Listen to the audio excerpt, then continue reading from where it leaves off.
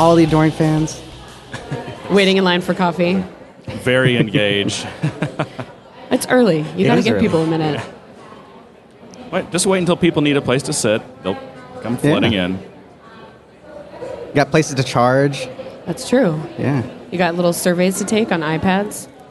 It's important stuff. We do. There's prizes, maybe. Potential prizes. So I'm glad you managed to make time for us. I saw you had a very busy schedule. I do. On your blog. It was very colorful. It was. Does the colors help? It was priorities. Is it working? So far, it's working okay. The colors didn't come through, though, on my iPad, so I was a little disconcerted. But, yes, green was things I actually, really needed to do. What color was Good Day Sir podcast? Oh, you became... Well, this one is green. All the other ones that I wanted to see are purple for podcasts because that goes together in my brain. So, yeah, because I want to meet all these people. Because it's great to put faces with voices that I listen to during my commute. Yeah. When I'm geeking about Salesforce by myself and laughing like we're all three having a conversation and yet I'm in my car and you're in Texas. So how long is your commute? Because I know we kind of run long. My commute's about a half an hour, so usually it's both ways. So you get which is good because then it's like suspense for the middle of the day. What are they going to say? I don't know. So I always wonder if people think our episodes should be shorter or longer. Yeah. I don't know if it's. I mean, I don't have any problem with it taking more time. Yeah. You can pause in the middle. Some of them are. I mean, it's a podcast. You pause it. Right. Yeah. It's like you have DVR now. That's what you do, right? I put it on the DVR and I watch it and listen to it when I'm ready. So. Yeah. Yeah, and we kind of just. I mean, I think we just talk until we're tired of hearing ourselves, and then we stop. Yeah. It's Pretty well, much. what's our time check? Right. Maybe we don't need to talk about anything else today. Well, I think we started getting conscious about going long. You don't have to worry. Yeah. Yeah. We'll listen we got to you. a little self-conscious. Or we'll stop, because you can just stop if you want. If it's too long for you, go do something else today. All right, so we're at day 2. Yes. We survived day 1. We survived day 1, Check. although I am running a little ragged this morning, if I'm being honest. Yeah. It was tough getting him going. Well, you know who's not running ragged, apparently? An entire group of people got up this morning at 6 o'clock and ran. Yeah, I met somebody last night who was like, yeah, I'm doing running. I'm like, I have an appointment at 6:30 to eat, which was at the newbie reunion breakfast, which was wonderful. So I was like, he's like, oh, I'm getting up early to run. And I was like, well, I'm getting up early for bacon. So that's me. That's the difference between you and I. Then there's been, 6:30 a.m. dance parties. Have you heard about those? No. It's insane. Yeah. Of all the things I want to do at 6:30 a.m., which there are a few, dancing or running, not one of them. No. My first thought this morning was not, I'm going to get up and go run, but I'm not a good runner. I'm not a good runner. To each their own. Yeah. So what was your highlight from yesterday? What was my highlight from yesterday? True to the Core was really great. So I've had a burning question that's like the equivalent of your namespace question. And I was able to ask it to Parker Harris and 6 product managers and get an answer, which is just a great moment, I think. So it was great to see so many people that are passionate about the old stuff. I think it's really easy to get excited about the new, shiny, flashy stuff. But in the end, there's people that have been in this space for so long and really just want to see, easier change set deployment, or when is, can we have roll-ups from opportunity contact, just things that seem so straightforward. And to hear them or Parker Harris be like, well, yes, I want that too. It's just a really kind of affirming thing. So that was a good one. I mean, I sat on the floor because there was no seats anywhere, but it was worth it. That's the one that you and we stood in that one for, 30 minutes? Is that right the same here one? in the developer theater. Right. We got there a little late, and we slowly managed to push our way forward as close as we could. Just elbowing developers out of the way. But they did announce several new things. Do you remember? Hashtag Safe Harbor. Oh, that's right. Yeah. Well, they were talking. It was true to the core, and they're talking about some of the things that kind of we're not seeing in Lightning yet that are kind of concerning people, like person accounts and things like that. Person accounts they confirmed are not dying. They're not dying. That is true. Even though they perhaps should. Well, they are not. But apparently. they're giving you the opportunity to disable them, which is wonderful. By calling Salesforce. Well, this is one of those features. I guess it's so dangerous that you have to call and deal with a human to get it turned on. Yeah. And then, but right now there's no going back. Right, Once you do that, you're in it to win it. with person accounts. And that's putting a positive spin on it. Well, the person accounts Allison's the idea is really useful, right. and some organizations just have to have it. There's just so many issues in the implementation, or when new features come out, it turns out that they don't support person accounts, right? So if you look at the matrix of features, where person account crosses with all these other things, it doesn't, it kind of takes a backseat on testing against person accounts for some reason. Yeah. Well, and I think the tough thing too is it's easy for me to be an admin, trying to make a change and hitting a wall and being like, oh, why don't you fix my one thing that frustrates me, but like to see the overall infrastructure and realize that with Lightning, like they're rebuilding everything along with the fun, pretty piece that I see on the front end, so I think there's so much more that goes into it, which is why it's great to see, these product managers that are excited and they're like, I really did want to deliver that for you, but this takes precedence and, it's not just a matter of like a switch they're not clicking just to bother me, so. It did seem like they're taking a lot of lessons learned from when they implemented Visual Force and things like that, and now that we have all this new system for the most part, they're seeing it as an opportunity to kind of go in and solve some of these problems, or at least bring them forward to something that can be solved. Right. Laying the right kind of foundation for it. I guess. I mean, I think part, the corollary or the flip side of all this effort that's going into the new Lightning experience means that they're not able to focus on some of those features that a lot of people want them to get to. They're redirecting resources. I mean, again, it had to be done, right? Yeah. The new UI had to be done. It's important, but it takes a lot of people away from other things. Well, and then I think it's tough too. Somebody asked, and Sean Wolverton had already, of course, received the question of, so you release Process Builder and it's not bulkified. So it's like, so then we get the new things that are good, and then we also still have more, and it was, she said, it's, I want a pony, and if I can't give you a pony, do I give you nothing, or do I give you like a ride on a pony? So like baby steps to get there too. So that's a tough call to make. The tough balance, right? Of do you not release things because they're not fully ready, or do you? But I agree that you can't only focus on the new stuff, and I think that's kind of what I was getting from the True to the Core was that people still know about these things that are just little smaller things, but that make a big impact. I mean, of the Lightning demo, having 4 things together on a dashboard just like blows everyone's mind, and that's not even probably the hardest or best or greatest part of the thing, but that's the sticking point that so many admins have probably heard of some person that knows nothing about Salesforce and is like, can't you make 4 things there? So yeah, and some of them, I mean, some of these things that people want, they may seem small, but some of them are fairly fundamental and would really improve the platform, but they don't make good press releases. They're not shiny and whatever, and they've got to keep that going as well. So it's when it comes to developer stuff, that is kind of hard to kind of promote and sell. I mean, I sat in a campfire over here, and I think they're repeating that session in a larger stage on Thursday, and I'll look that up. But it was about the new debugging tools. I'm not sure if you heard about the new debugging tools coming out. So they are coming out with a feature. It's going to be in pilot. Actually, no, I think it's not going to be pilot. You have to buy it. Oh. Because that's how they're going to control demand for this tool, and there's a reason behind that. And what it is you'll be able to real-time debug your code from your sandbox environment. You won't be able to do this in production, but you will be able to set breakpoints, stop the code, look at the variables. You won't be able to manipulate any of the variables, but you will be able to see it.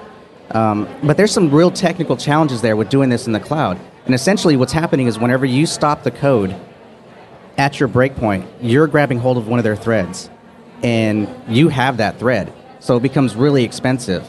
And you also probably have a transaction open. Right. So you have transactions open, you're on a thread, so they really have to kind of, even though it seems every other tool we have that style of debugging, we have the ability to set breakpoints and walk through it and see all that kind of stuff. With Salesforce, it's a very different story. Well, and the great thing about Salesforce in general and the community, I think, is I'm an advanced admin that's starting to hit those, like, I need some code to get to do what I want to do. Mm-hmm. And Kieran Jameson and some others that she worked with started a program called the Rad Women. And so we went through a 9-week, I was in the pilot, And so the fact that I even know most of what you just said is because of that. And it was really just about women teaching women to code and learning the concepts and the words and just the terminology. We started commenting code and taking code snippets and looking for errors and learning about lists and maps and all these things that I think a lot of beginning admins can't even put in their brain yet. But I think just to be able to, for me, even to read code and to understand, like I said, what you're even talking about is a huge step. Yeah, so totally. that was a great free pilot program that she decided to start. She writes Women Code Heroes, which also takes concepts and turns them out in ways that you can understand. So I think it's great that there's so many resources out there to get where you want to go, whether it's, paying for a course, obviously, to get a certification or to, but even free Salesforce classes and free, I keep just trying all the things until something connects, and then I can write a trigger, right. which will be that'll be the day. Right.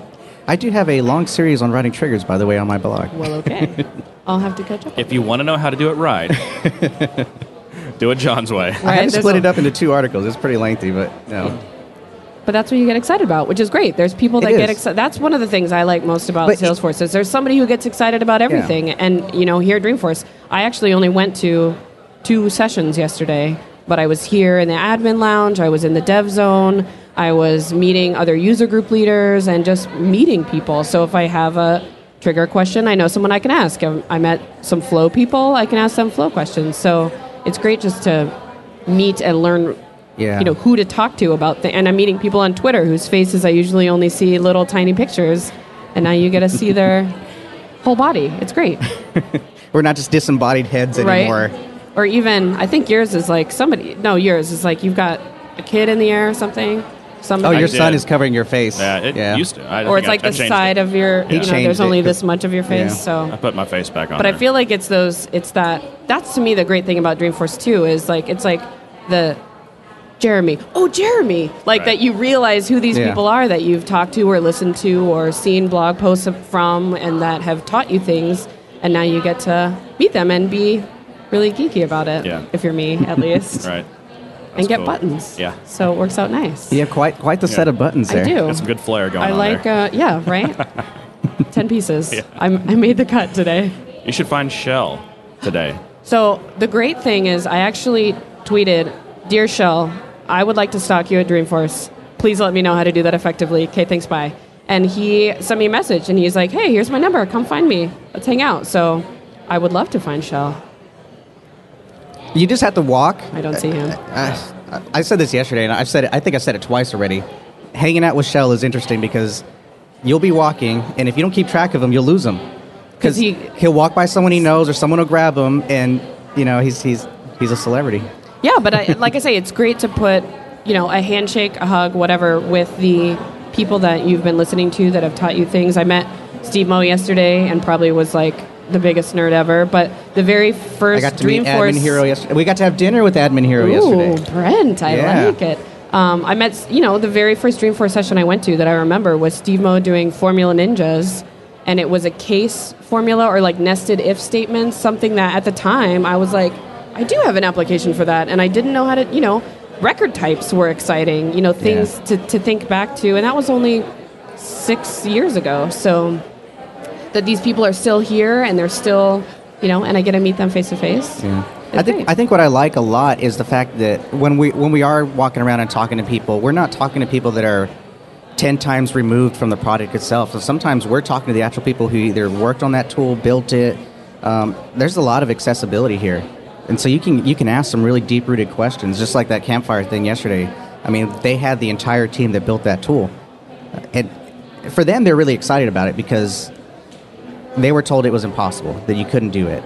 And so no one wanted to tackle the issue. And that comes to play with a lot of other things. The platform itself has made certain features very hard to build. And it's, is there enough return to go in and invest in building that out and making that happen? And there's a lot of passionate people who pushed that forward and made that happen. And that's how we're seeing some of these things. So I think it's great.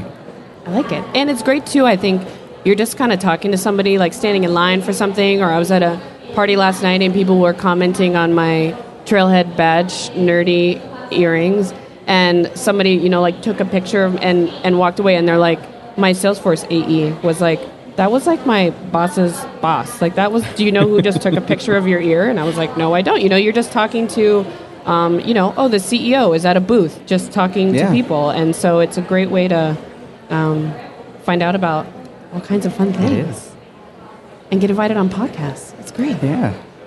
So Jeremy and I have been curious for a long time. Tell us about Girly Geek. Girly Geeks. We feel we don't really understand. So Girly Geeks is being rebranded to Women in Tech. So we're growing up a little bit. Women in Tech. Sounds like the girly thing. That's fun. When I first heard about the girly thing, I was like, well, that's interesting because a lot of the women in tech, people that are in the women in tech movement, really frown upon, girls or gals or whatever, because that's supposedly like what dudes call women or whatever, right? But I was like, oh, that's cool. They're calling themselves Girly Geeks. Right. That's a cute name, right? Yeah, so it started just women because... in tech, though, that's... women who Salesforce. I think that's better. I mean, because the women in tech movement itself is, probably encompasses like millions of women, right? So... So it's what is it? Women in Tech in Salesforce, or so? I mean, the name officially is Women in Tech, and so we're actually. So it's funny because it started as one person hanging out with 25 people for a glass of wine, 25 women, I should say, for a glass of wine to talk about Salesforce, and it has grown in I think only about 4 or 5 years, and now there's almost 50 chapters across the world, not even just the country. These are Salesforce specific. So now we've been elevated to being official user groups. So just like your local user group, you have a Girly Geek or Women in Tech chapter. So I actually started the Charlotte chapter, and it's basically the 2 that I've planned have been at breweries, and it's basically come have a beer and talk about Salesforce with me. I like that. And I need to come to your user group. Some of them are more official in terms of the Midwest Girly Geeks have planned. They have something called Thirsty Thursday, and so it's actually a webcast. So I've attended it from Charlotte, and they bring on people to talk about women in the technology industry, resume reviews, negotiating salaries. So I think it's more not necessarily things that are only women focused, but things that are specifically more challenging for women in the workplace.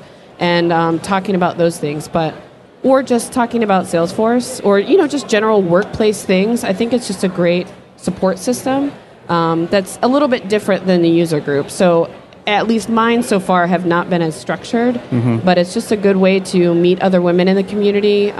We've got a lot of great MVPs in Charlotte and Raleigh and Greensboro, so having those resources and hanging out and talking about stuff. So that's kind of, I went to the Developer Days annual event that they do and met a great team of people who were like, you should start a Girly Geek chapter. And I didn't even know what they were talking about because I hadn't been in Dreamforce and I hadn't heard about it. And so I looked it up, and there's a whole community of just a supportive place to ask questions and be a woman in tech. So we got these cards yesterday, which of course I did not bring to show you.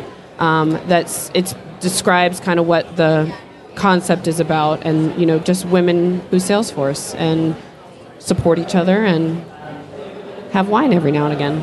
Yeah, what's better than that? Right? I mean, and I'll do that with dudes too. Who needs an excuse? Right? I'll have beer and wine and talk about Salesforce with pretty much anybody. Well, so and John and I, as a couple of dude bros, So I see these women in tech, or whether it's specifically what the thing that you're involved in. I think, and I always think to myself, well, that's cool. But I don't feel like I have a great understanding of what it's like fundamentally, what it's all about. Right. If I had to guess, and so you can buzz me or you have the buzzer. I don't have anything. But it is specifically there are, and I feel like I'm fortunate because I feel like I've typically worked in environments and companies that were. Nothing's perfect, right? But we're fairly good places for women to do well at. I know there's places that are terrible, and it's highly variable, right? But there are issues that are specific to women in the workplace. Whether it's tech or not. I think tech is just another way for women to narrow it down. Yeah, I guess so. And there are I think specific issues in the tech industry, especially in places like Silicon Valley. San Francisco, where you can develop these kind of super bro cultures that are, it's even if it's not necessarily outright hostile, it's almost exclusionary, and you're just you're seeing it kind of as an outsider. And I've been to a lot of like developer conferences that were easily like at least 99% men, right? Yeah. But the women that do come, they almost were like almost like celebrated. Or it seemed like. I mean, we always, there's conferences that I've been to just year after year after year, and we just try to do so many things to get women involved, to get them to come to this, because there are women developers, right? They're out there. Yeah. They just like, why aren't they coming to these conferences? And so that's kind of my just what I see. But when I see what you guys are doing, and it's women who write triggers, and women, let's do this, and I'm like, and then it gets to the point where I'm like, well, I like to do all those things. Right. What is this? How is this now a women thing? Right. I think it's tough because I would love to live in a world where everybody gets everything equally, and that you didn't have to think about those things. Yeah. And I personally have not worked in any place that wasn't supportive, or I felt that it was negatively towards me as a woman. But I also think there's a lot of the initiatives that I see with Girl Force and Girls Can Code, Girls Who Code, all these things are really focusing on other generations as well, in terms of, instead of assuming that you hand a princess doll to the girl and a video game and start, so that you can start like Girls Can Code, and starting to just change the idea. Because I think when you think of a developer, like there was that whole bus ad, right, of like the engineer that was a girl that happened to be an attractive girl, and they put her on the ad, and everybody thought that it was a model.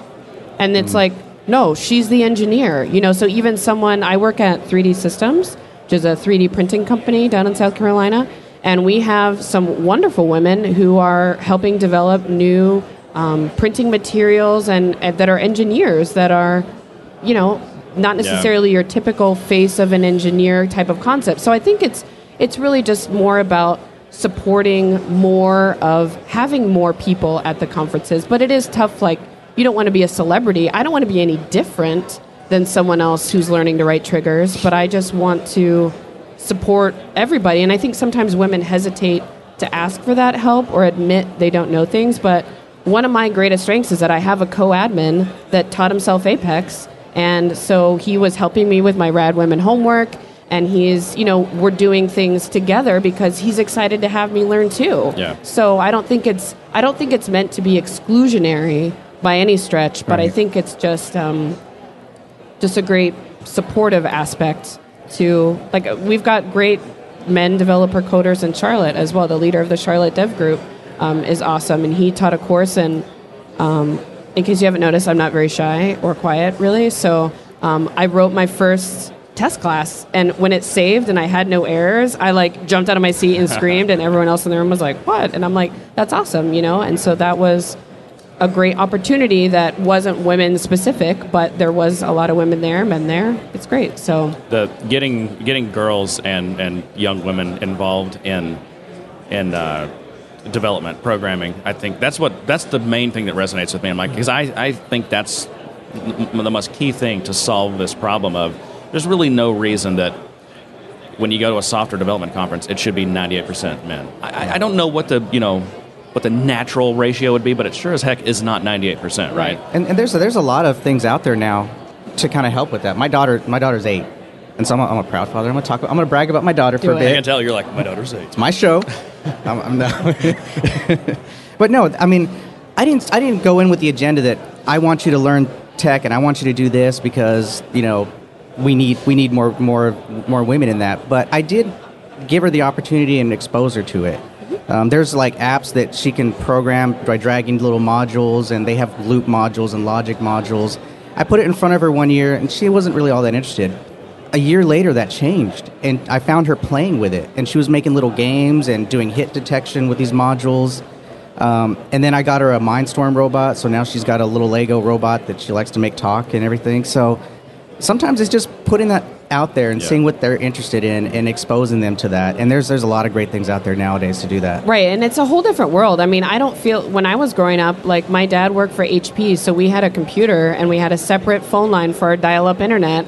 and it was like a thing that not everybody had, So I feel like this is a new challenge to then realize, like, wait a minute, we've got these like tech-friendly generations that are growing up, and how do we like mold that to the future things that are going to be totally different in another 30 years. Our kids grew up with trying to touch the TV. Yeah. And decades ago there were more women software developers than there are now. Right. So clearly something went Changed. south. Right for a while. But well, and I think too the great thing, I actually studied hospitality management here at USF in San Francisco, and have kind of evolved down this software path. I worked at a hotel, and then I worked for a hospitality software. My first interaction with Salesforce was building cases, and so then it was like, why are we using the same page for a new, a one and done quick call versus like something I had to escalate as a bug? And so like that opened up the world of record types, and then it was like web to case and things, and so I've had a few different roles where I was still in hospitality but doing Salesforce, and now I've fully gone the Salesforce route. And so it's that kind of accidental admin that I can say that I'm a developer. I'm a declarative developer so far, but that you've got a really interesting mix here of people that maybe know Java and know SQL and know all these things and come from that perspective into this space, or people who had nothing to do with software at all, and now like I get excited talking about formulas and roll-up summaries and like looking at analytics and all this stuff that I never would have thought would be my wheelhouse. And so it's such an interesting space here to see kind of where everyone's come from, and to see women that are excited about some of the code things that are coming up, but just as well to see even men that are getting started that have nothing to do with any of those industries so far. So it brings everyone together. So it does. I mean, we I don't know. We don't complain. We talk a little bit about from time to time the difference between declarative and being a builder and being a developer and the mindset that goes with that. And that distinction isn't meant to kind of divide or put people into silos. It's just that it's a certain mentality, it's a certain skill set, and the great thing about Salesforce is that it's an enablement platform. Like you said, you can start out as an admin, you have challenges, and you start to overcome them either with declarative tools or you start getting into triggers and learning how to do things. My site, my blog is filled with people who come to me and say, and they're just admins, and they're like, I need to do this. And they're just trying to get through it. They don't have the resources to go out and hire a developer. They don't have the resources to do all of that. So they're taking it on themselves, and I think that's great. That gets more people into developing, it exposes them to it, and it could lead to a whole new career path for them. Well, and I think it's a lot of just that, okay, I know that I can do this somehow, right? You know, that, and that mindset of, okay, what if I do it this way, and bouncing those things off people. And I had a great experience. I posted something on the Answers community, and I was like, I want to do this. Like, I have this type of opportunity record type, and I want it to update the opportunity products, and I think now I can do that with Process Builder, maybe. Like, can somebody just tell me I'm going in the right direction? And I had an answer within, like an hour of somebody saying, you can call a flow and do this, which is not something I've ever done before. And then I got an email that was like, hey, I can do this for you tomorrow, if that's okay.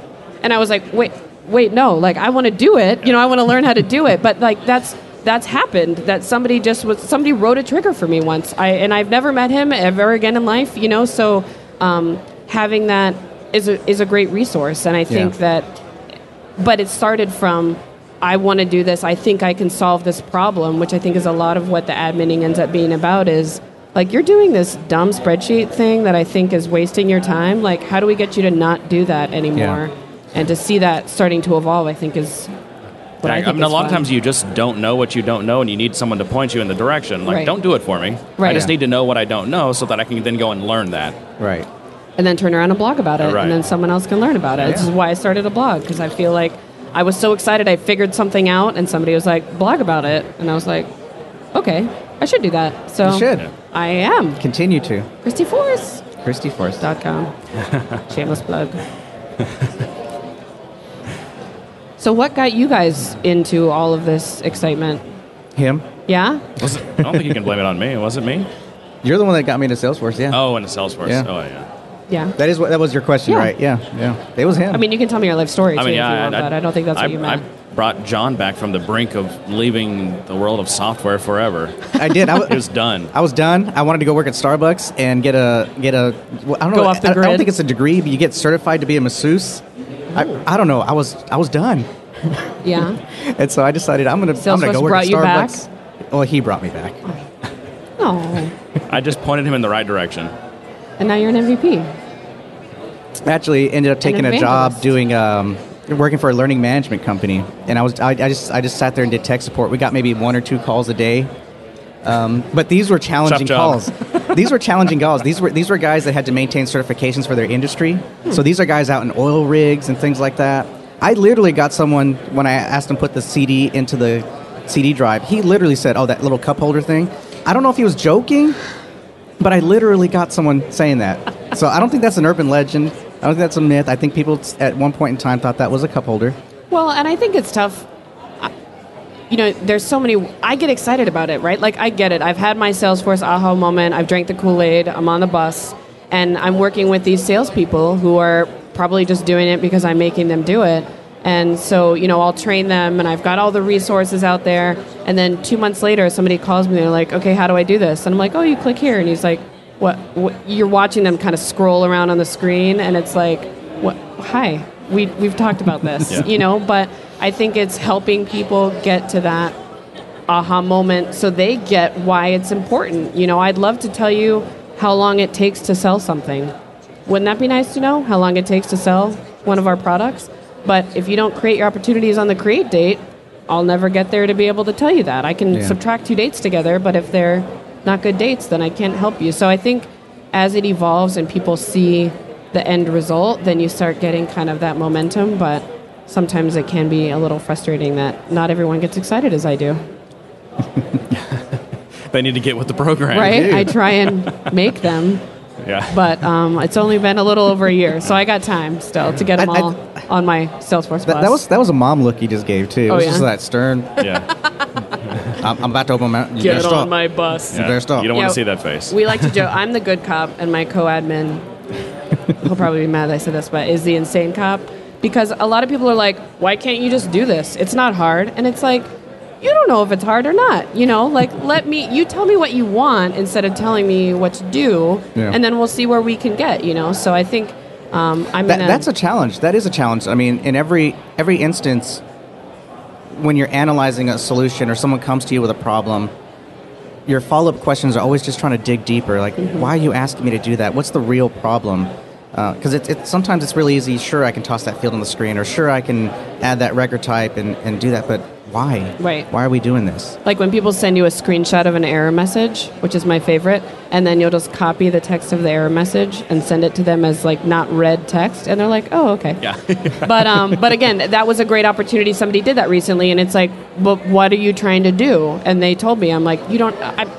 I made a thing for you to not have to do that, Yeah. So, but I think I take on some of the, okay, you want to do this and you don't think it's hard, but I have these 6 questions to do it the right way versus just kind of saying no or saying like, that's not going to happen because everyone has ideas, but that's why you have ideally a team of people to make it work better. My very first instance of Salesforce, there was no admin that was really trained or it had been so long since the deployment.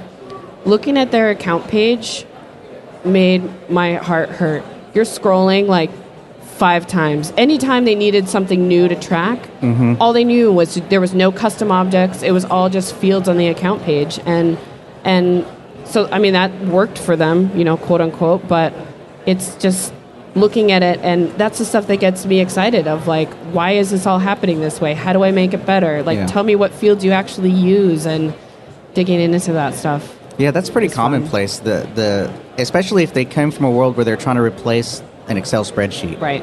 And they feel like they need. I've actually literally built Excel-style interfaces in Salesforce because their customer was adamant. This is just how we do it. There's entire products that are partner products that are Xauthor is like built on the idea of. Well, that's a dirty feeling. Rebuilding Excel in Salesforce. And then they're like, well, why doesn't it work like Google spreadsheets? And I'm like, because they got like millionaire engineers working on this. How much money and time do you have? Teams of engineers for years working on it. Yeah, but it's common, and I think it'll be interesting to see how, if those situations kind of evolve with the new Lightning interface, because the real estate is divvied up in different ways. The draggy-droppy interface. And that's been a concern when we saw the new UI is, how is this going to impact those customers that just want to have tons of fields on the screen? Because now their real estate is a little more compact. You have the sidebar now. You have the actual content. The data is not really center stage anymore. It's activity and collaboration.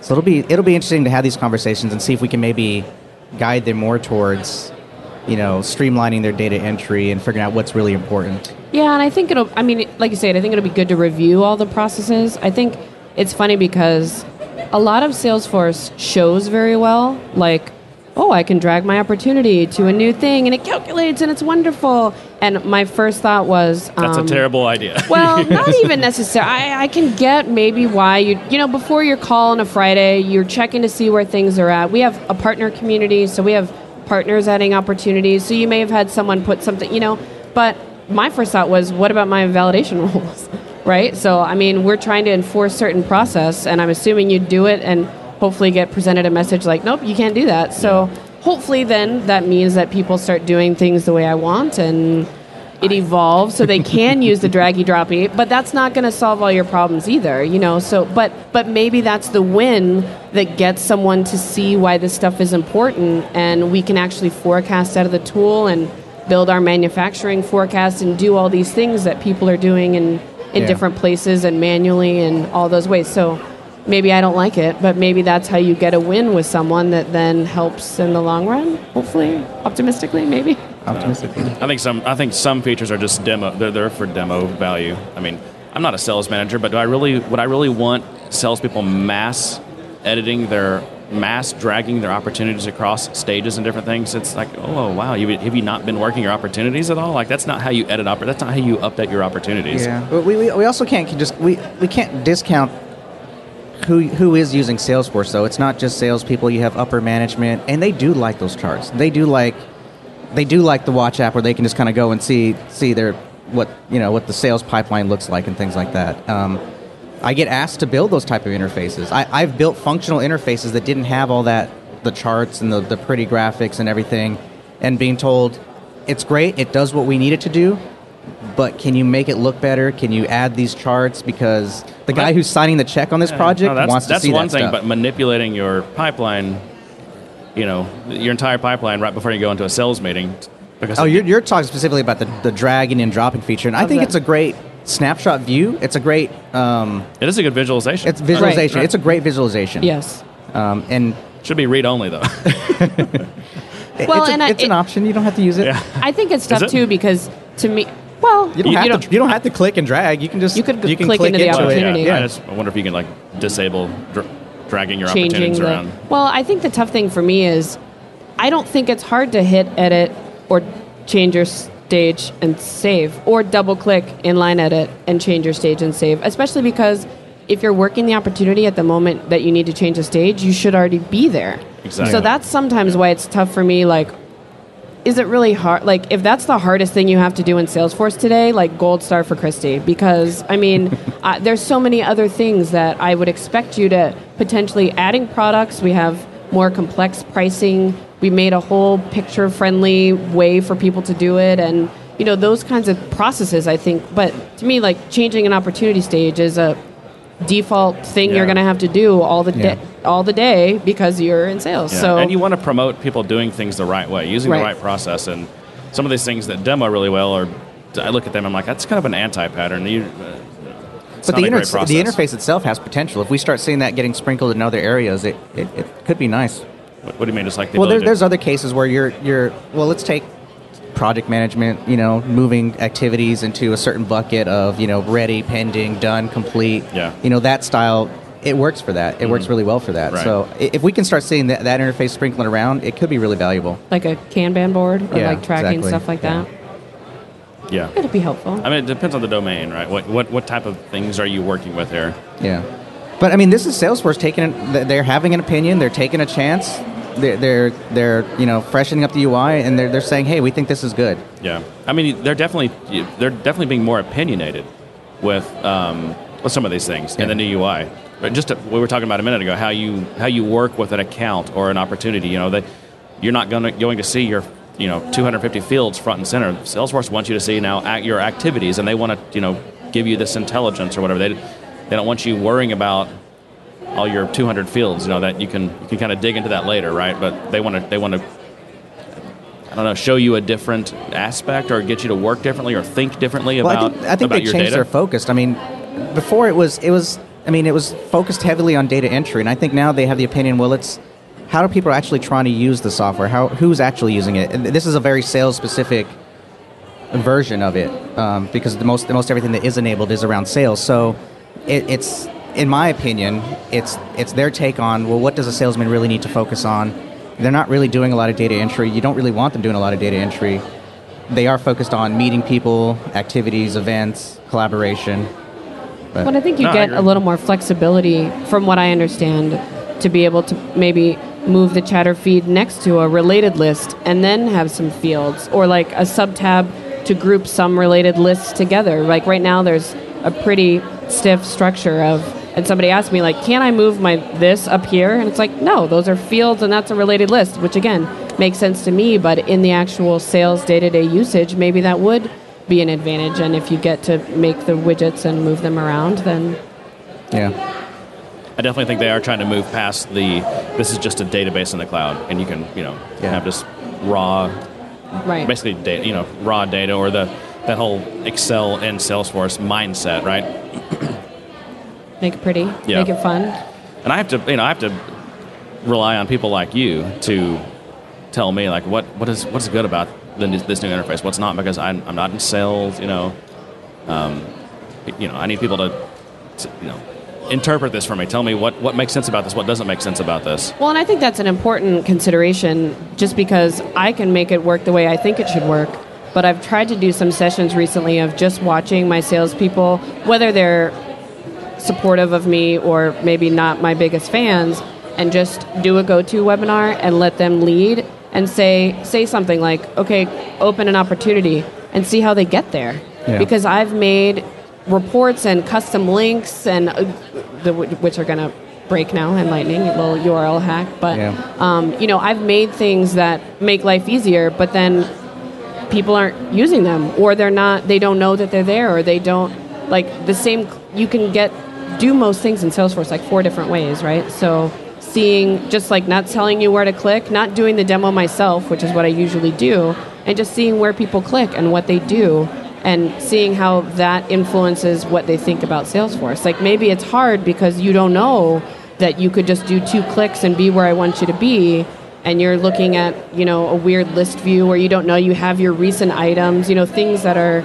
inherent to me that I think sometimes in development it's hard to remember, like thinking about the user on the end, and maybe they're not tech savvy, maybe they're not of a generation that has had those things, and so how do you keep them from going back to their Rolodex and operating their life from right. paper? This is why UI matters, and understanding the psychology of the users and what how they're thinking, right? I mean, you want to make the optimal path the most obvious one, right? Sometimes that's hard. That. Yeah. So, Keynote. Does anyone have any predictions? Anything they think the Keynote will cover? I'm excited to see Benioff's shoes. Benioff's shoes, yes, that's a big Twitter. thing. Yes. That's the excitement. I don't know. I feel like they did the Lightning piece so that they could roll out a lot of other things related to that, and you can plan on them before you get here, which was nice. But I'm assuming there's still going to be a few tricks up the sleeve. Yeah. They did pre-announce quite a bit this year. Yeah. I thought for sure that the Lightning, the new UI, would be the thing, but they did announce that early, and I agree. I think they did it because they wanted you to come here and talk about it. They wanted you to come here and see it and know that you were going to come in here and talk about it. Right. I remember the year I came and they acquired Jigsaw and were rebranded to Data.com, and I had a meeting with the Jigsaw guy, and I'm walking around the expo like, where's the Jigsaw sign? And it was before the keynote, so I didn't know, and it was a Data.com sign. So I think just to help people be able to plan and make room for that in their schedule and find those paths here in the dev zone. So. Yeah, and I don't know that I have any clues. I haven't really seen anything that's given me any major clues, aside from the passing mentions from Benioff on systems of intelligence. I think he's going to focus on that. I think he's going to talk about new ways that we can use Wave and analytics in different parts of Salesforce. But you wonder, is there another big thing? More weather-related things? Sunshine? We're running out of terms, aren't we? I know. Yeah. Before we start getting into negative things like tornado and earthquake or the hurricane of Salesforce is coming. Yeah. It does seem like there's got to be like one, his one more thing, some big thing. But I think it'll be a lot of probably bringing customers up, talking about how they've been using some of these new features. Which can kind of be tough. I think now I'm working for a larger company that does invest in Salesforce and is growing and using partners and doing kind of fun things, but I think it can be tough sometimes in these keynotes. I used to work for a 50-person company that I had no sandbox. I just did everything in production, and we didn't buy any apps. It was all just what I figured out and wanted to do. So sometimes it's tough when you have, the people from these huge companies that are doing these huge, wonderful things, and I'm like, I'm an admin by myself. Yeah. But I think that there's still things for everyone, right? And to see Mark Benioff speak is very dynamic, engaging, gets me excited about. So, not that it takes much to get me excited about Salesforce, but. He is great at presenting. He definitely knows how to get the crowd going. Are there any fun sessions that you're looking forward to? I've been kind of picky about my sessions. And in fact, actually, I've taken the approach of, as I have free time, I'll look and see what's around me that sounds interesting, and I'll go to that, or I'm talking to people. In fact, the only reason I even made it to that debugging session is I was over talking to the Cloud9 guys about their new IDE. Mm-hmm. And I was asking questions about the new debugger. I was like, so are you guys going to get access to that? Are you going to be able to build this in? And he goes, well, they're about to go talk about that right there. Okay. And so I was like, okay, I'm going to run over there and talk about it. So, I find that just kind of being around, talking to people, seeing what they're doing, what they're interested in, that's been valuable versus me just kind of heads down on my phone, running from place to place, which I've done. It wasn't valuable to me. I wasn't enjoying the conference. I spent more time just running around than I did kind of interacting and seeing people. Yeah, my first year I did very scheduled, back-to-back, focus all of the things. And I think my goal is at least one session a day of, again, something that I've got a hands-on training one day. I want to see something in the movie theater, a bigger presentation. But a lot of it is meeting people that, you may have seen on Twitter or just at a place that you're interested in, whether it's on the expo floor and it's about a product, or it's just, oh, hey, I met you and you know this person. And, so I think it works out nice just to be able to see everyone around. You see what like you say, they may say, oh, I have a session tomorrow about that. Yeah. Great. See you there. So there's a guy named James, I think it's James Governor is here. He's with a small analyst firm called Red Monk. And they're a slightly different type of analyst firm. They focus more on developer aspects. But he's doing a talk on, I think, Thursday. Okay. So I'm going to try to hit that. I like it. And then Friday, James Ward with Heroku is doing a talk. It's actually a repeat because it was popular, so I'm going to try to hit that on Friday. It's about all the various integration methods between Heroku and Salesforce. Yeah. But so those are the two that I know I want to go to, and then I kind of have John's philosophy of if there's something around that kind of catches my eye or someone tells me about that you suggest. But otherwise, I went like yesterday. I did too many sessions. Yeah, I'm trying to focus on. There was one about how Salesforce uses mobile, and I was kind of intrigued to see. I think mobile is going to be the next piece that is going to be what people are asking for as they start using it more and more. So I think that's one of my goals, and then looking at sessions about that tipping point of admin to coder, and trying to see those kinds of sessions of your first trigger and your clicks versus code, and just learning those concepts and pieces. So meeting the people that do that. Yeah. And there is something for everything. It seems like there's, in fact, I think for people, admins, this conference is definitely focused on admins. more than anything else. I got a whole developer I was going to say, zone that I can our zone see is right bigger now, than the admin zone. That's bigger than mine. Most of that's a bunch of advertisements, though. Well, I think, too, that there's a little bit of blurring of the line of in the dev zone that I'm still doing things that are potentially admin-y, not... Yeah. So I guess code versus admin as opposed to the developer general kind of concept admin maybe, but I think there's a lot of us. Absolutely. We're coming to get you. Right. No, I'm just kidding. and you guys tend to be, advocates, which I think is why it makes a lot of sense. Well, but I think it's also great. I mean, I think a successful admin has a developer friend, right? Absolutely, or right. knows some people. Which again, I'm fortunate to know some people in Charlotte or in the Carolinas that I can say like, I think can you help me with this, or even bring them in on projects or whatever it might be to get those resources. And it goes the other direction too, because there's just so much in Salesforce now, configuration wise, and some of the newer clouds that I'm not an expert in, and I totally rely on people who are experts in that area, or they're just a good system administrator. I have to have help on those things. Well, and I was saying I took my first certification test before there was Chatter, so I think even to think now like how much more I would have had to learn. And somebody made a great point yesterday to get certified before all the Lightning stuff is officially out, because if you've worked for 10 years without it, then you may be closer to being able to pass the test versus these new concepts that you're going to kind of have to kick the tires and figure out and look at a little bit. And so you've been using Trailhead, right? How's that helping you? Trailhead is awesome. The reason I really love Trailhead is because you can read, there's plenty of like step-by-step things to do, but if you are doing it and you miss a step or you change something and you're lost, you're just kind of lost. So to me, the great advantage with Trailhead is it tells you exactly what to do, and it has that API to your dev org that it's actually checking your work.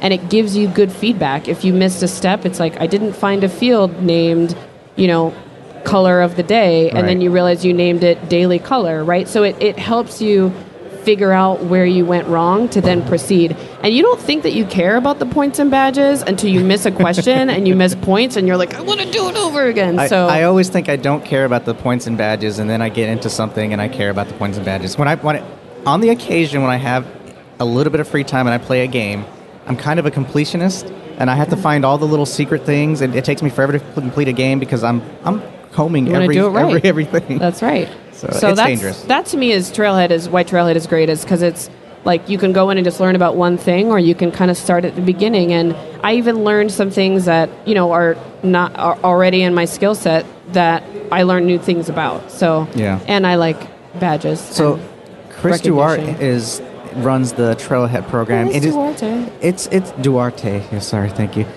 The dolls that are around, that's her, right? Yeah, I think Astro. so. It's Astro, but it was the little face. But I feel like that was because Astro's been around since the first developer days with the little astronaut, which is why his name was Astro. But now he gets other costumes. But I feel like that was pre-Chris Duarte, though. But maybe it does look similar. I don't know. So I just see it, and I think that a lot of people are running around with little Chris's. They put him in a race car last year for Lightning Developer Days. My son had that sticker on his door. It totally reminds me of the Super Mario Brothers when you got the little raccoon outfit. Yes. That's what it's like. They put Astro in, like, he got the little star, and he's like the little raccoon in Super Mario Salesforce world. So I definitely I'm 32 years old, and I would like to get a t-shirt and a stuffed animal, and that's going to be one of my things I'm going to do today.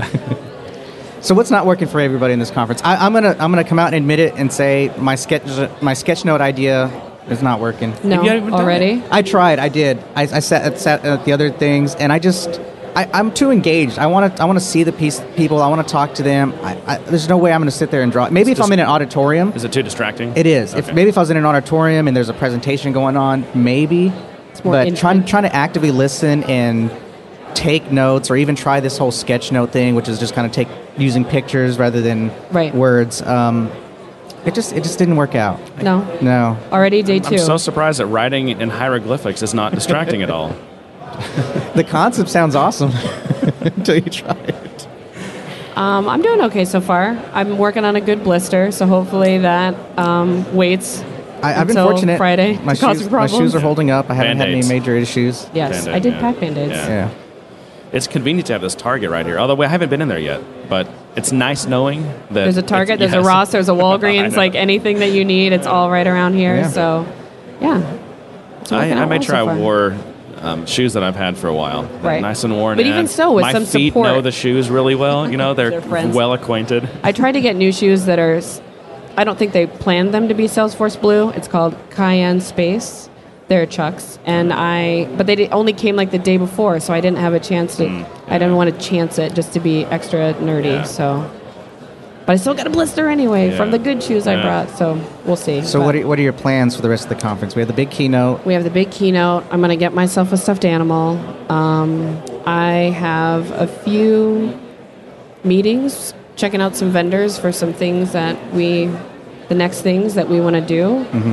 Hanging out with my AE was good last night. So, like I say, really just hanging out, probably mostly Moscone West things. Yeah. Just to be around people that are geeky in the same way that I am. So. Should we all commit to trying to go for a run tomorrow? I'll go for more bacon tomorrow. Let's commit to going for some more bacon then. I need more pins and T-shirts and stickers and learning. In case my boss is listening. Did you bring lots of learning? A separate checked bag for all your swag? I bought a checked bag with mostly full of clothes, and then I brought a roll-on bag that was basically empty. Well, actually, it was full of books. So I'm sure that TSA people were like, "Why?" And I put my jeans in there because they're heavy. So I was like, "You probably are wondering why I have books and pants and phone chargers, and that's all I'm bringing in my bag." Every plane was probably 10 times heavier on these trips. Well, and my husband was like, "You're taking 2 suitcases?" And I was like, yes, I am. I would like to acquire all of the things. We have things. We have things. I'm highly motivated by swag and bacon. We had 3 not make it. Aww. 3 cups. But I was surprised because we had the box, we checked it, and the first thing I do when we grab it is I start shaking it, trying to figure out how many of them made it.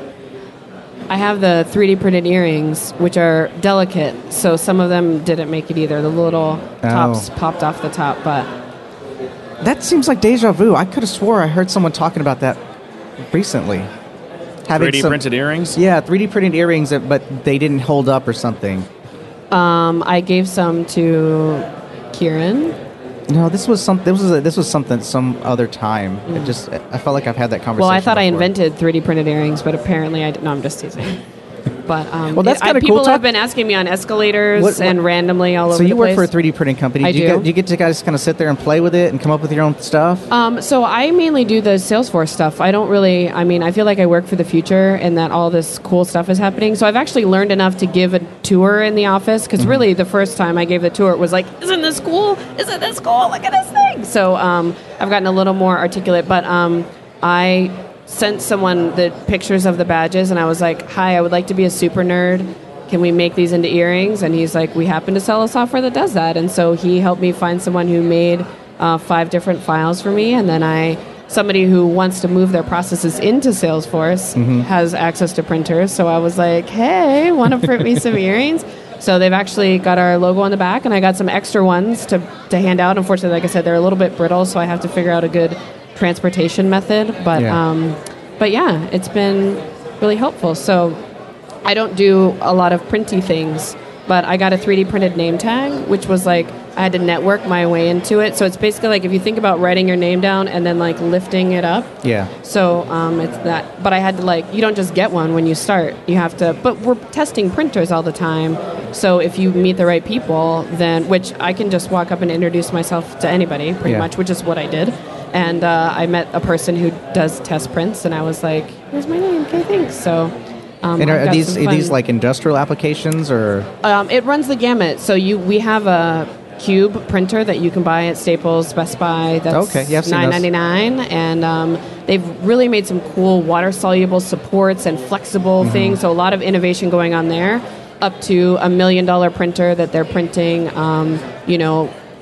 Airplane parts, medical applications, just all kinds of crazy stuff. It's awesome, either both for end use things to use, which I think is from a consumer perspective what I think about, but there's also a lot of design aspects to it. So we want to make a new shower head. So you design it and then you can print it in like a plastic clear resin and actually run water through it and see if it works before you go design a whole, tooling line to manufacture it. Yeah. So it moves a lot of the change, even like shoe production. You can print a shoe and be like, here, hold this, and see, I like the color, I like this swoopy-doop thing, and then throw that away and then come up with what you actually want before you start the whole rest of the process. Instead of, the CEO sees it 2 weeks later, it's like, oh, I don't like that, and then you have to start all over again. Right. So a lot of cool applications. It's a very cool place to work, and I'm really fortunate. I've got a boss that understands that my learning new stuff at places like Dreamforce and other Midwest Dream-In, other conferences. We're looking to plan our own Midwest Dream-In in the Southeast. So hopefully Q1, Q2 next year, we can have baby Dreamforce on the East Coast, and sees the value in my going to those things and learning stuff and then coming back and using those things in the day-to-day. So things about mobile and about, just that little trigger to do the one thing that doesn't work in territory management that I need to do, and, those kinds of things. So that's been really great. I didn't have that for a while, so now I'm able to be in the community and go to user group meetings during the day, which is not always an option. So it's a great environment. It can be hard to convince employers to invest in that. But you look around, it's like, wow, there's 150,000 people here that their employers are like, yes, we're going to invest in that, because it's not it's not cheap to travel. It's not any of this stuff. So I'm going to do a quick time check, because we're running long. So I don't know if you have anywhere to be, if you can still hang out. I'm good. Okay. Unless you're going to kick me out. I think we need to start wrapping up. Yeah. We got the eye. Yeah. Did we get the eye? Yes, we did. We did? Yeah. When? About 10 minutes ago. Yeah, I think we got a 5 minute ago, 10 minutes ago. All right.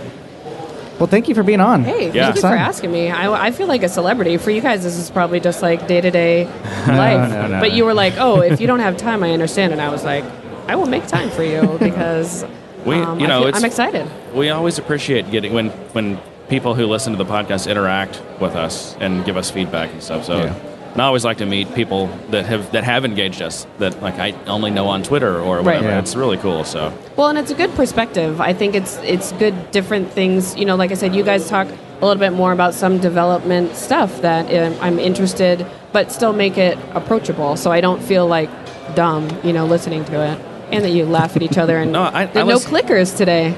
Nah, no clickers. We have them. You decided to be nice at Dreamforce and not click each other in the face. Well, the running thing was, when we got here, he rubbed off on me or something, but I was cursing every other sentence. What? I don't know why. Blame that on me?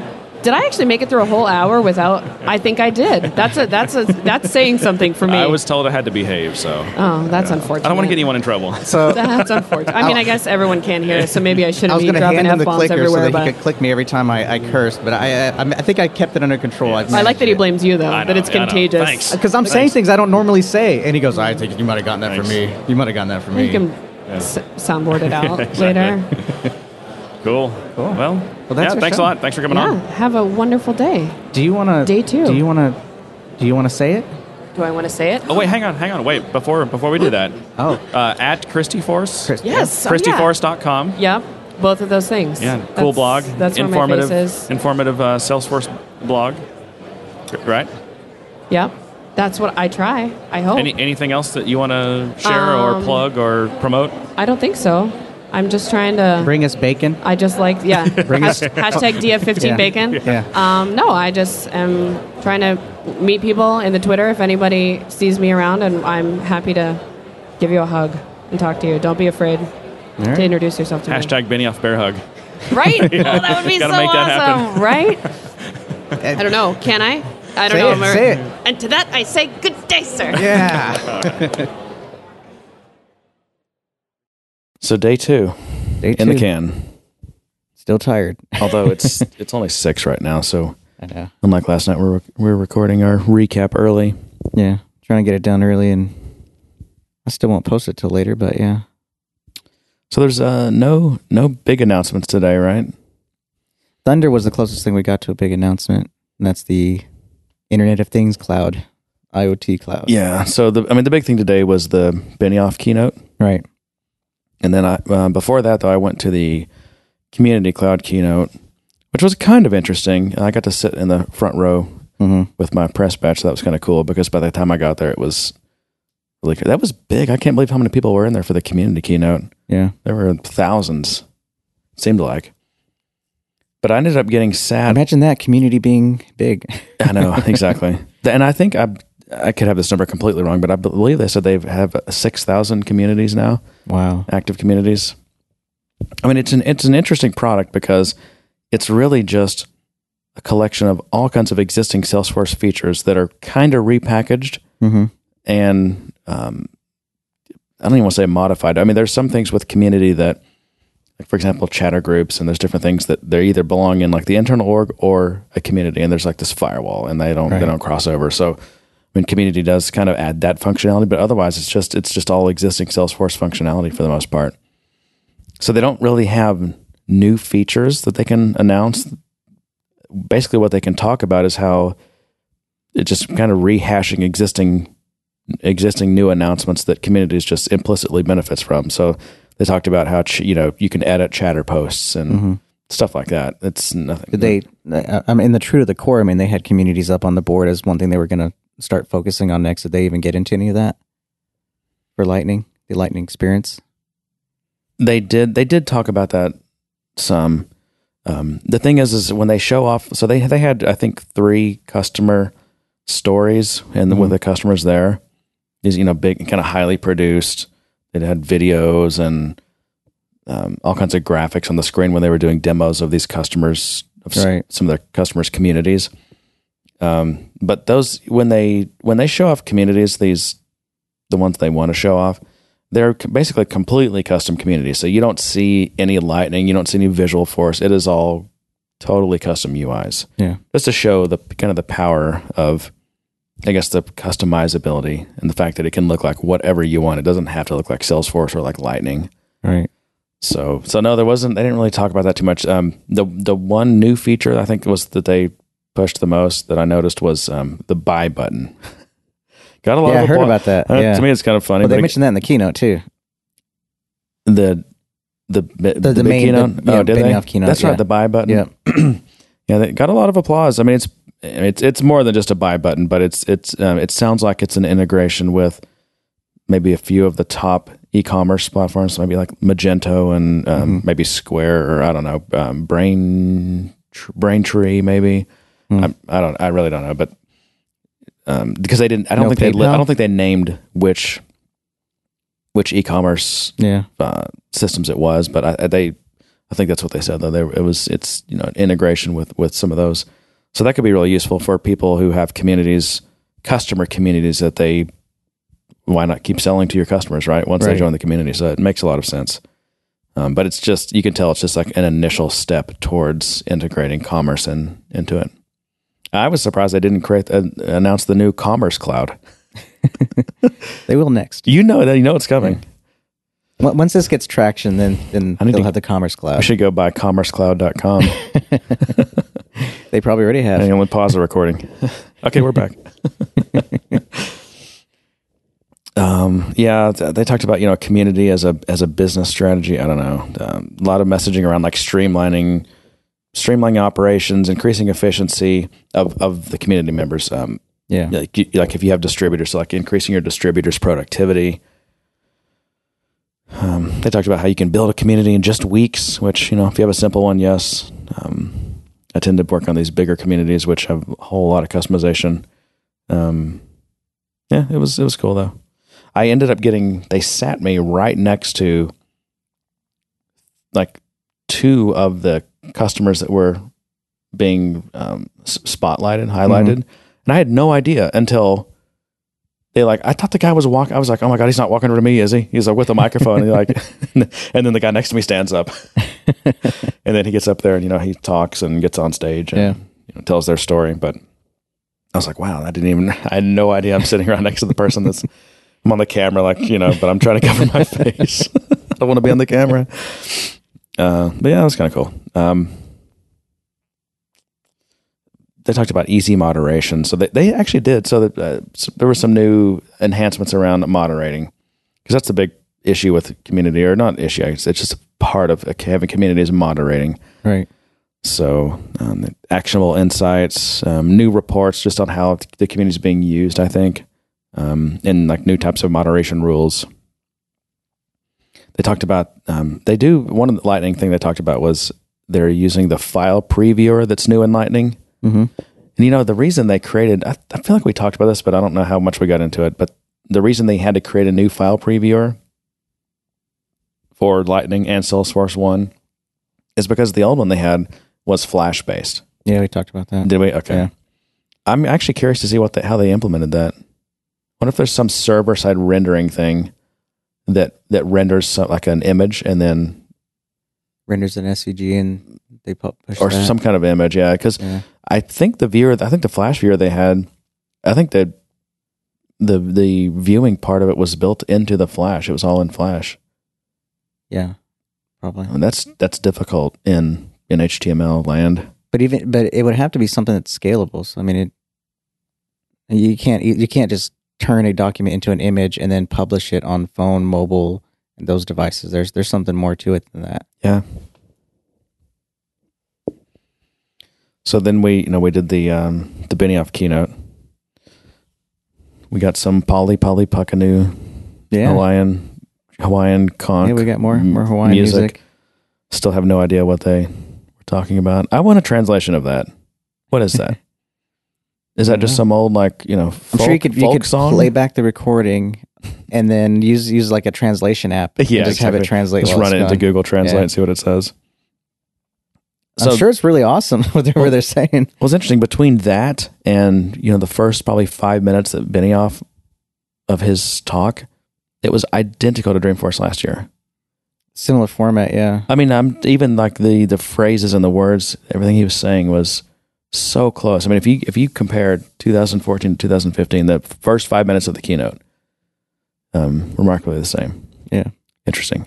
Stevie Wonder was good, I thought. Yeah, he was awesome. Although it's like, they wouldn't spring for the whole band or what? What was up with that? It was Stevie Wonder. It was tough because the way the room was shaped, it was a circle. So I mean, even though he was basically right behind me, I was still kind of just craning my neck to see. I mean, I could have watched the monitors, but he's like right there. Yeah, so right. I felt like I needed to turn my head, not watch the screen, because he's right there. But he was pretty good. I enjoyed it. It was weird. What was that instrument he played right after that? I don't know what that's called. It's some kind of stringed thing. That was really, really interesting. I saw some journalist tweeted that he said, "How long has an artist fallen when he rapes his own song to include a conference reference?" It was all in good fun. No, that's what you do when you get paid big money to go do a corporate gig. You change the words to your song. I'm not that cynical about it. I mean, it's. Yeah, well, I mean, it's like, these artists are like, oh, it's art. It's, I'm an artist. Well, sometimes it's fun. I mean, I don't know. Hell, last night I said good night, sir, instead of good day, sir. I mean, shame on you, John. Yeah. Thanks for raping our podcast. I mean, you cater to the audience. You cater to who's paying your bill, right? You'll never guess who I ran into. Who? You will never guess. Are we talking celebrity? We're talking... Let me just tell you this. You have no idea. You have no idea. Oh, did you run into Kramer? Yes. Shook his hand. You did? Yeah. That's awesome. I think they were finishing. I think they had a set there and he was finishing up. I think they had recorded an episode. Did you walk up and talk to him or what? Yeah. Yeah? Mm-hmm. How'd that go? I just said hi. I mean, I didn't like that. Say, hey, by the way, we make fun of you. You're on my board. Yeah. Exactly. You're on my soundboard. Can we interview you? I want to get a selfie. There was a guy that I was there with that got a selfie with him, and I was like, I don't want to do that. Why not? I feel kind of horrible. I need to do more selfies. I don't think about it. I meet someone, I'm talking to them. I don't really think to take a picture. A lot of people who are public figures, and even though they might not say anything and they might just indulge you or whatever, they feel it's kind of rude to ask to take a picture. So I don't know. I don't know. I don't either. But I'm not talking about celebrities. I'm just talking about everyone I meet and in general that I've been wanting to meet and finally getting the chance to. And I just don't think about it for some reason. I guess I don't like me in pictures, so I'm not like actively trying to put myself out there. I was a little disappointed that we didn't get an update on Benioff's Man Baby toothbrush. It's just an internet of things, man. It's an internet of everything. But I want an update. How is it doing? Does he have improved dental health? We should have asked his mom. She was there. Actually, that was really nice. That was kind of sweet. Nice. I mean, that was really heartwarming. Yep. Yeah. That was. I felt like. That was the most sincere part of that event. Yeah. How could it not be? Yeah. Exactly.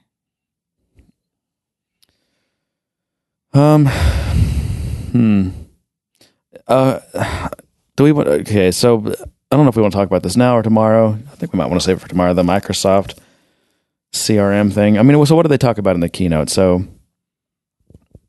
the big thing. This is very interesting to me.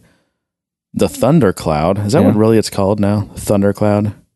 The Thunder Cloud. Okay. So Thunder Cloud runs in Microsoft's cloud. No. When they were describing that interaction, they were describing Azure collecting all of the event information from the devices, and then it's taking choice information. They didn't really say that, but I'm saying it's taking choice information and bringing that into the Salesforce so Azure cloud. Is ingesting and processing all the data, and I'm just so let me ask you this: why? I don't know. Salesforce has Heroku. I mean, you obviously you can't do that on Force.com. Even though you can build any app you want to on Force.com. You can't do that on Force.com.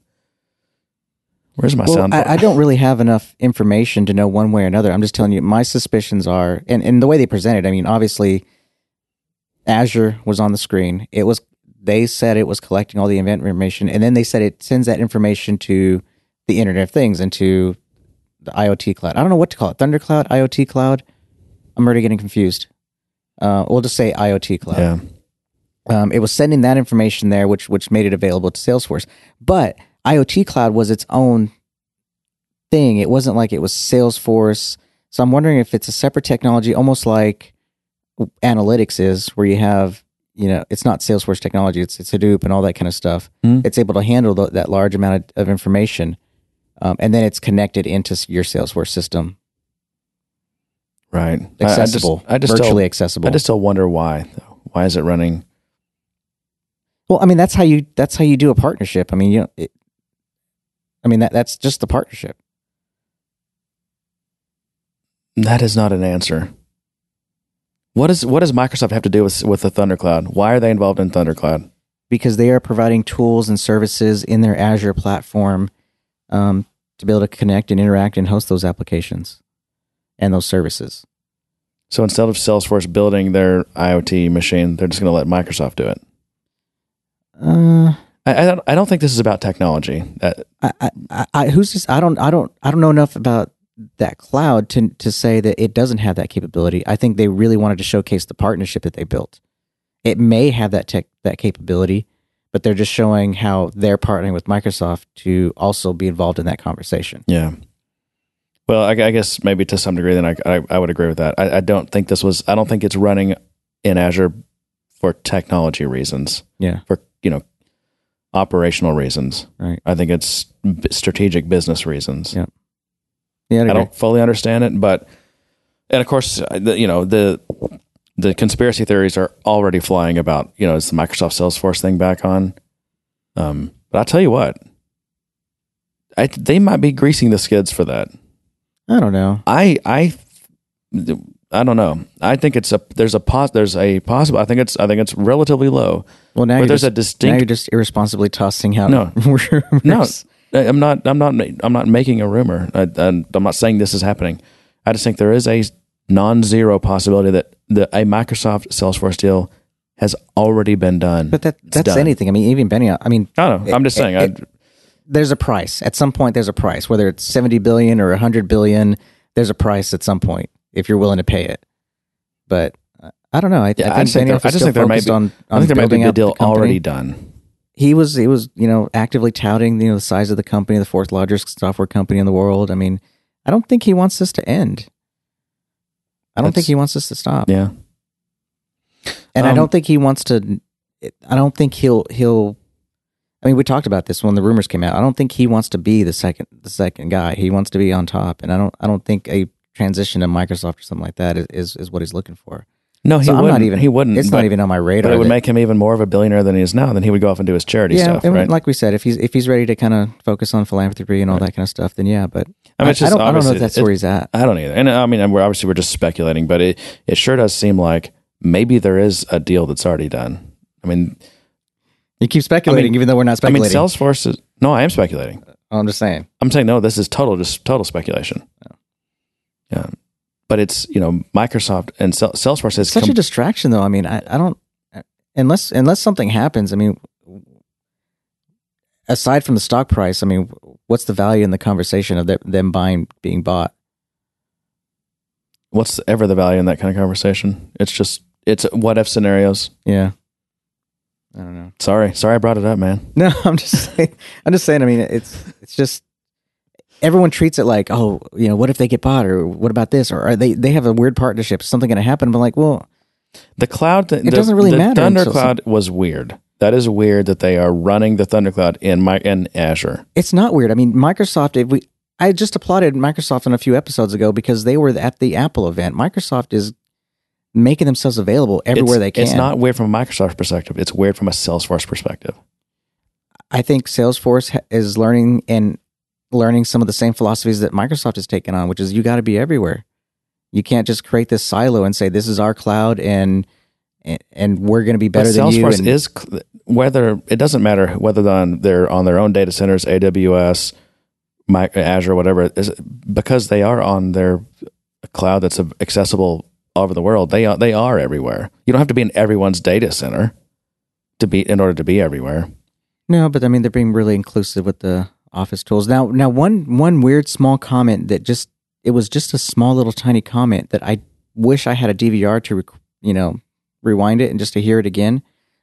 They said something about something running on SQL servers and they were moving those to the Azure cloud. I'm like, what is that? No, what's the marketing company they bought? Eloqua or no? Is it ExactTarget? ExactTarget. That runs on SQL Server. Oh, okay. I think they were a big Microsoft shop, apparently, or something. Okay. But it also could just be one of these things where, Benioff might have wanted something from Microsoft, which we may not even know about yet. Yeah. And the payment for that is okay. We'll give that to you, but you have to run something big on Azure so you can be a big customer, a big flagship customer of ours that we promote. Yeah. Because Azure's still in a huge battle with AWS and Google. I don't know. I'm not into. I don't know. I'm not subscribed to the idea that there has to be some kind of handshake deal or mutual benefit. I think Microsoft's really trying to be everywhere, trying to create those type of relationships. And I think more than anything, they probably came to Salesforce and said, "Hey, we want to foster this relationship. We want to do something big. Let's figure out what that is." Yep. I saw actually a journalist make this series. He really thought that there was a laugh and applause track being mixed in. I didn't hear that at all. No. Well, the MVPs were cheering pretty loud for a while. I know. I'm like, yeah. I almost thought about replying and saying, no, that's just the MVPs. It's real. Trust me. Did you hear about the Workday partnership? No. I don't know anything about it. I saw like a headline. We'll have to look into that. It's not surprising though. No. It was funny when, was it the Cisco CEO, Chuck Robbins? Is that what his name is? I don't know if you heard this because he kind of mumbled it, but he told Benioff, he said, he was referring to Parker Harris's lightning suit. He looks at Benioff, he says, don't wear one of those next year. Did you catch that? This is actually a perfect time to cover this. God bless Parker Harris. You're brave, man. I know where you're going with this because the cut of the pants. It had this little seam that went down the back, and so every time he would turn around, and I'm staring at his backside, that's all I could see. So I'm sitting here staring at Parker's butt. Show title. Because it was the cut of the suit. It was just prominent. So I can't be the only one that just was fixated on it. You had to give him credit for putting that thing on though, because I would totally not wear that. Yeah. And it's always fun to see him and Benioff on there because you can tell they have a real deep friendship. Although, of course, yeah. But I will say though that the acting and the stage play and the skit and the games, it was too much. It was too much. Well, I told you my take on it after about earlier. an hour and a half into it. Well, on the third skit, it's a little much.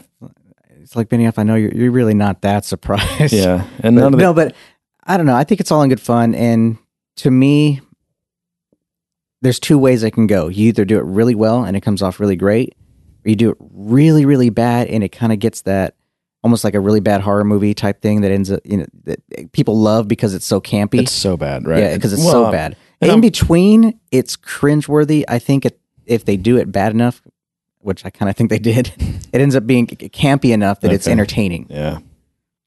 For a few minutes, it's entertaining. Yeah. His disbelief was getting a little a little long in the tooth, but and then the whole Western Union skit that went on and on and on and on. Yeah, I felt like that message was getting lost by a little bit of rambling.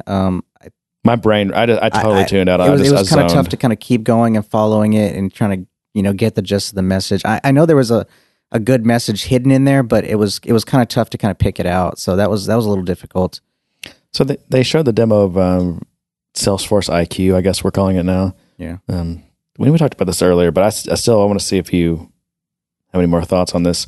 So it one of the things it does is it's basically looking at your mail and your calendar and everything, and it basically integrates your mail and calendar with Salesforce. So if you get an email from someone, it will attempt to link that email up to the right contact in Salesforce. Right. And the thing I asked you, I was like, we've had that functionality for a long time. Of course, I think it's in the Outlook connector maybe, and I don't use Outlook, so I haven't seen it in a long time. But I know that's been around for like a really long time. What is new about this? It's probably just a much smarter engine that's able to extract that information in a much more intelligent way. That's what I was thinking. Maybe it's just better, smarter, more automated. And the example they showed was probably really simplistic, but maybe, and again, this is a big maybe because I don't know. My thought is what's probably making it different and what's probably making it truly intelligent is the fact that it's able to recognize a little more context. Like say you mentioned my name in the email, it's not going to go and try and attach it to mine. It's going to try to attach it to yours based on context. Yeah. So that's my guess is that it's just a little more intelligent. Well, there's some really bad news actually that was hit today, actually during Dreamforce. Apparently, about a month or so ago, SAP's CEO, who is a German guy, was in the United States, and he fell down a flight of stairs, almost bled to death, almost died. Wow! I think it might have been at night. He was by himself. But yeah, I guess announced that today, and they also announced that he's going to lose one of his eyes. Are you kidding? As a part of wow! No, just terrible.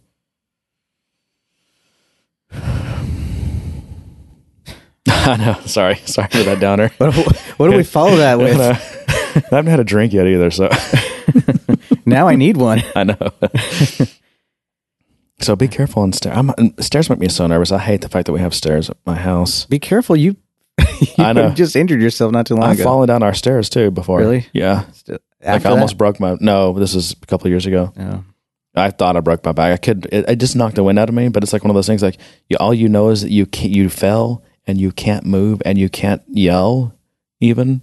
Yeah. I was like, did I just break something? Am I alive? But I think it just knocked the wind out of me really bad. But also the Salesforce IQ thing, it's a Chrome plugin, or part of it is. There's a Chrome plugin part of that. Yeah, I mean, they basically spread the technology out, and they wanted to also, I mean, they can attach to your email server, SMTP, and all that kind of stuff, and pull that stuff, but they wanted to add an extra component on top of that for things like Gmail and stuff, so that while you're in Chrome you're in Chrome and you're using Gmail, you'll have those tools available. Which I think is fine. I think that's cool. So many people use Chrome. Although, what about all the IE and Firefox users? I don't know. I guess switch to Chrome. Is that the message? They were not actively campaigning. Safari, that's a big one. They weren't actively campaigning developers like Chrome was. Chrome is still actively trying to campaign for their app store, and so I think this is kind of one of those things that it's there. The store is there. The opportunity is there for that. And what's Salesforce's message to people? Switch to Chrome? Almost. I mean, I'm not complaining about that. I'm just. But I mean, a lot of small medium businesses, they're hopefully using Chrome or Firefox, and maybe that's another incentive for them to use them. What about Safari? I guess a lot of small and medium business don't want to spend the money on passing out MacBooks to all their employees, so they're still using Dells and those kind of things. So they're Windows shops. There's a lot of people that love Safari and don't want to go to a third-party browser. Yeah, no, that's true. The thing I thought when I saw that was, it's like, man, there's been several times when I've thought to myself, especially because there's just the way you can customize Salesforce is still, it still has its limits. The only conceivable way I could think to do this was to either install like a Grease Monkey script or nowadays like a Firefox plugin or a Chrome plugin. And I always get laughed out of the room. Their answer is not no, but hell no. Are we going to ask people to install Chrome plugins or browser plugins? And here, Dreamforce here, they announced, oh, by the way, we're doing this Chrome plugin. Everyone jumped out of their chair applauding. Because for a lot of us, we remember the days of ActiveX and having to have that component, and now you're stuck on the IE browser to use this functionality. And it's also anti-web. I mean, the idea of having to go install software on someone's computer other than a vanilla web browser is kind of antithetical to the web. This is really just, it's a helper tool. It's an add-on. It's meant to, just like with anything, I have internet on my Chrome, Evernote on my Chrome to help me, Yeah, I mean, it's an auxiliary part of the system, and it's for Gmail, specifically for Gmail users. It's not the only way to do this particular activity. You can do it on your phone, you can do it on the web, so it's just an add-on, it's just an option. It just irritated me how easily that just coasted right through, and so much applause. I'm like, man, every time demo's great. I know, but every time I wanted to do a browser plugin, it always gets immediately rejected. I get laughed out of the room. I got to work on my presentation skills. You need to wear a lightning suit. Yeah, exactly. That fits me a little bit too tight in on all areas.